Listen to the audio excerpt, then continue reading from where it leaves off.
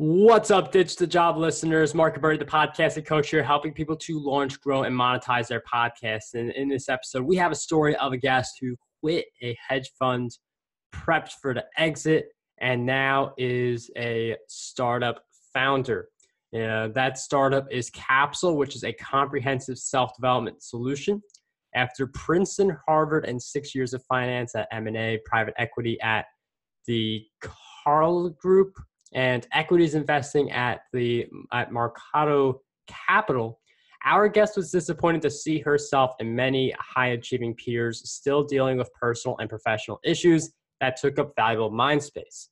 That inspired her to leave the company and write the self-awareness curriculum that she needed and that has since touched academic and corporate cultures all around the world. Capsule provides common emotional literacy and is used in a variety of schools and workplaces. So our guest who joins us for this episode of Ditch the Job is none other than Jasmine Chen. Jasmine, welcome to the show. Thanks for having me, Mark.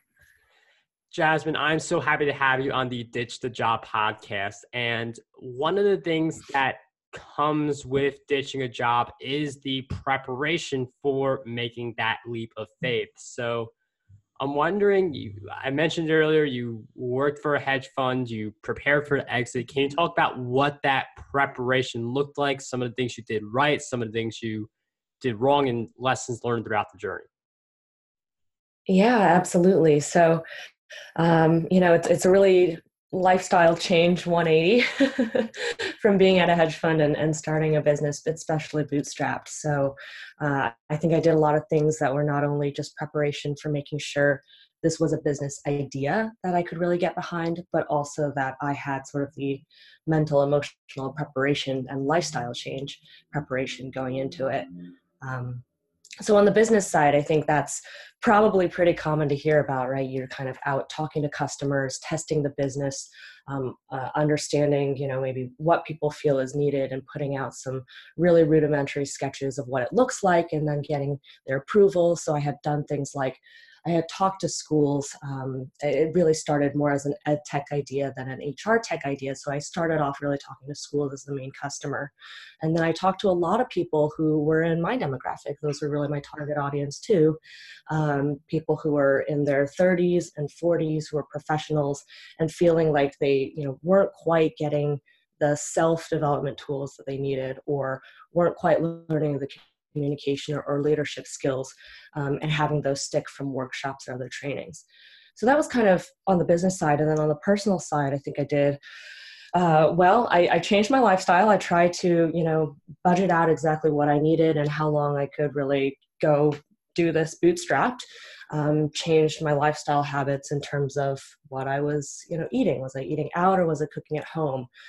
Try to find a different apartment, things like that. And then I think the last bit was really being able to work by yourself for an extended amount of time and being able to manage a schedule when, there's nothing forced upon you. So on Saturdays and Sundays, I would sit down right when I got up and measure out exactly what I was doing with my time and how I was using it until the time I went to bed.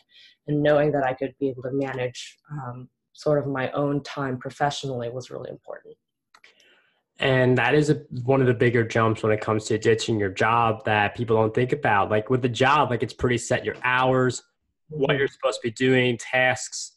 But when it comes to life as a boss, you get to pick what you do. But at the same time, that could be a bad thing because and it's like if you mess up, you're the boss. We'll give them a break. But if that keeps happening, then it's a problem. So can you talk about how you transitioned from the job, from being assigned tasks above to you being your own boss, but then properly staying on top of yourself, properly being accountable, and properly setting up your schedule so you are getting the key things done? Absolutely. I think you're on point that that's a really hard thing to do. I think I'm lucky in that at a hedge fund, it is one of the more independent areas of finance you can do. So, it's relatively independent and you're not really getting a lot of maybe the team dynamics that you would have at other places. And I like to think of it as, hedge funds are sort of more on the introverted, nerdy side of the spectrum in finance. where you're just doing a lot of analysis. I mean, there were days would go by where I would barely speak to other people and I would just be doing a lot of research. And so in some ways, I think that prepared me well for being a solo founder. In other ways, that would drive other people entirely crazy. But that was kind of a preparation going into it. And I think once I really went cold turkey, though, I think it is definitely different, because you never quite know if the decisions you're making or where you're spending your time is productive. And so it can be frustrating, especially when you don't have enough data. Coming from a hedge fund, I want all of this data, right? And I want to have all the proof points. But starting out, you don't have any of that. So you're really kind of throwing a lot of things at the wall, trying to see what sticks, and then running at the things that stick. But it can become a time suck, or if you are letting your emotions or your self-doubts get to you, and you start to take an afternoon off here and there, and that can certainly spiral. So just being cognizant of how you're feeling and the decisions you're making, and trying to try a lot of different things, I think was important in those first few months. Yeah, a big thing for me is proof of concept. Like I want to, before I invest so much time into something, I want to see that it works, and then I want to see that it's working for me before I really go all in on it. And Jasmine really brings up this great point where you don't know in the beginning, you don't have the data, you don't have the analytics, so you just got to throw a lot of things on the wall and hope they stick. And one of the ways to find the things that stick, like one of the things you have to do is you also, just as importantly, had to find the things that aren't sticking and give up on them. Now, when it comes to something that isn't sticking, sometimes, just a little more time and it's going to stick. It's going to be really great, but it could also be like a train wreck just waiting to happen. So how do we determine what are the things that we should stop pursuing? Because that's important to focus on, like the best things. So how do we determine what's a dead end? And yeah, it's such a good question, Mark. And I'm going to tell you, I'm still figuring it out. It's definitely not like I have all of it figured out. But what I do try to do is, there's a ton of research. The internet's just great for just seeing what other entrepreneurs have done. And so I think first and foremost to me too is the difficulty in figuring out whether I was a B2C or B2B business. Because I have the kind of a product where you can really use it yourself as an individual, although I do think that the value prop comes in and looms larger when you are in a B2B setting or even a B2School setting. And so part of that was like, hey, if it's advertising, right, what channel works best? Now there's a ton of research you can read on how to make that B2C channel stick with a lot of ads and A/B testing. And then on the B2B side, and it's the question of, how large are your sales, and should you be an inside sales and outside sales? And so there's different tiers. And so a lot of that I had to kind of just research and come to terms with, of what do I want to be?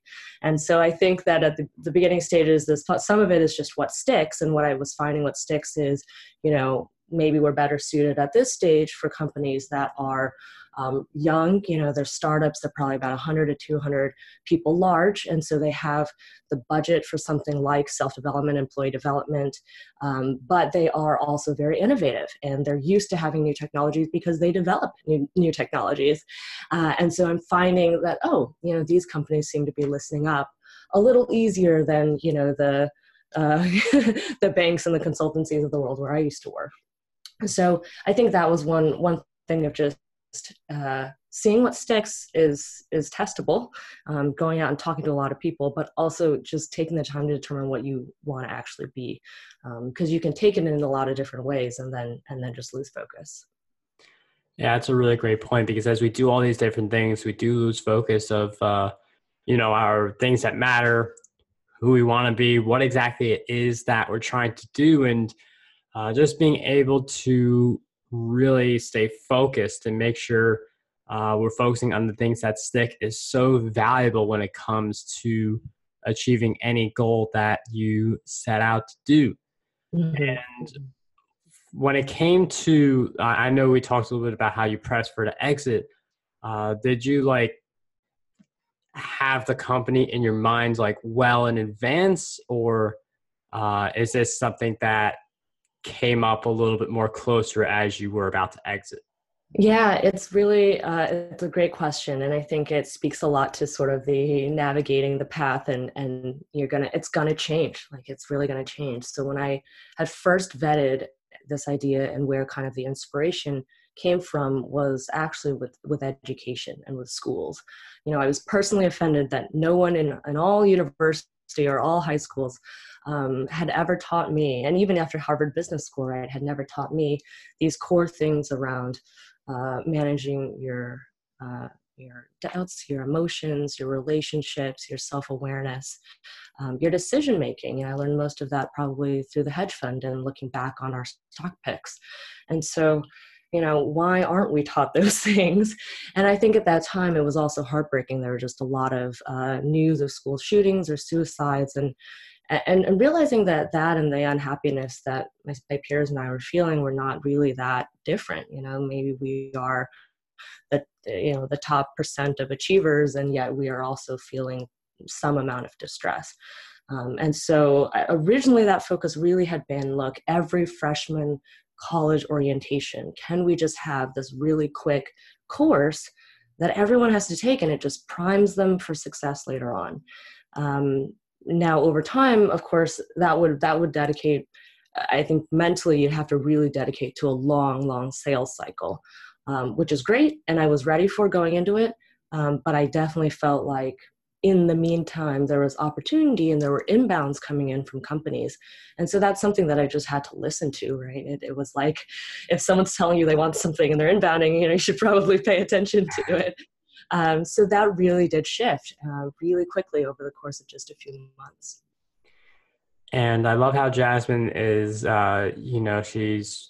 this is a message that means a lot to her. Like this isn't like you're just starting a company to make money. Like this is something Jasmine she was taught earlier. So she's, instead of like, oh, poor me, she's bringing the change to the world through Capsule and, helping people in school like get this type of learning, which currently you don't really see that much of, if any, in a lot of environments. So, I mean, when you do ditch your job, think about how can you do it in a way that has the impact you want to have in the way that Jasmine is doing.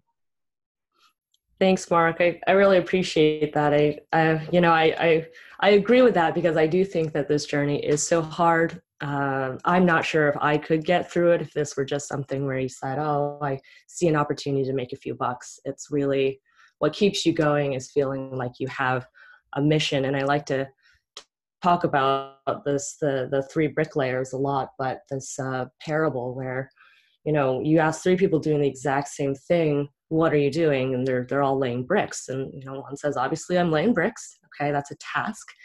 The other says, well, I'm building a wall. Okay, that's a job. And the third says, I'm building a church. Well, that's a mission. And so you want to try to be doing the third, and you want to find people to join with you to do the third. And I think that's much more motivating than just calling it either of the first two. Yeah, I absolutely love that. I mean, and you do make money from this. It's not like because I feel like some people think like, if you pursue like some kind of mission thing or like you pursue some kind of something like this, like you don't make that much money, but this is something that can be lucrative, but at the same time is giving you peace of mind. You're having that kind of impact, and that's going to be the thing that pushes you as the journey gets more difficult. So definitely something very important for all the people thinking about ditching their jobs. Another thing really important is to check out Jasmine's work. We will be including links in the show notes of this episode. Are there any places in particular you want us to go to continue following you on your journey? Sure. Well, our website is createcapsule.com. So it's kind of like a time capsule. You're creating your own time capsule. It's part course, which is all science-backed with research, but I think the best part about it is really being able to introspect and, be your best coach or be your best therapist. It's online, it's on mobile, and so it's super easy and private. And what you do is you end up if you read information and you don't apply it immediately, you lose about 40% of that immediately the day of. And then 3 days later, it's almost entirely gone. So what we do is we try to not only teach, but have people really introspect and save all of thoughts, concerns, decisions, goals, etc., into their private time capsule. So createcapsule.com. Jasmine will definitely include that link in the show notes for everyone listening to this episode of Ditch the Job. I do want to thank you once again for taking the time to be on the show, because it was such a pleasure having you. Thanks, Mark. My pleasure. Appreciate it. Thanks.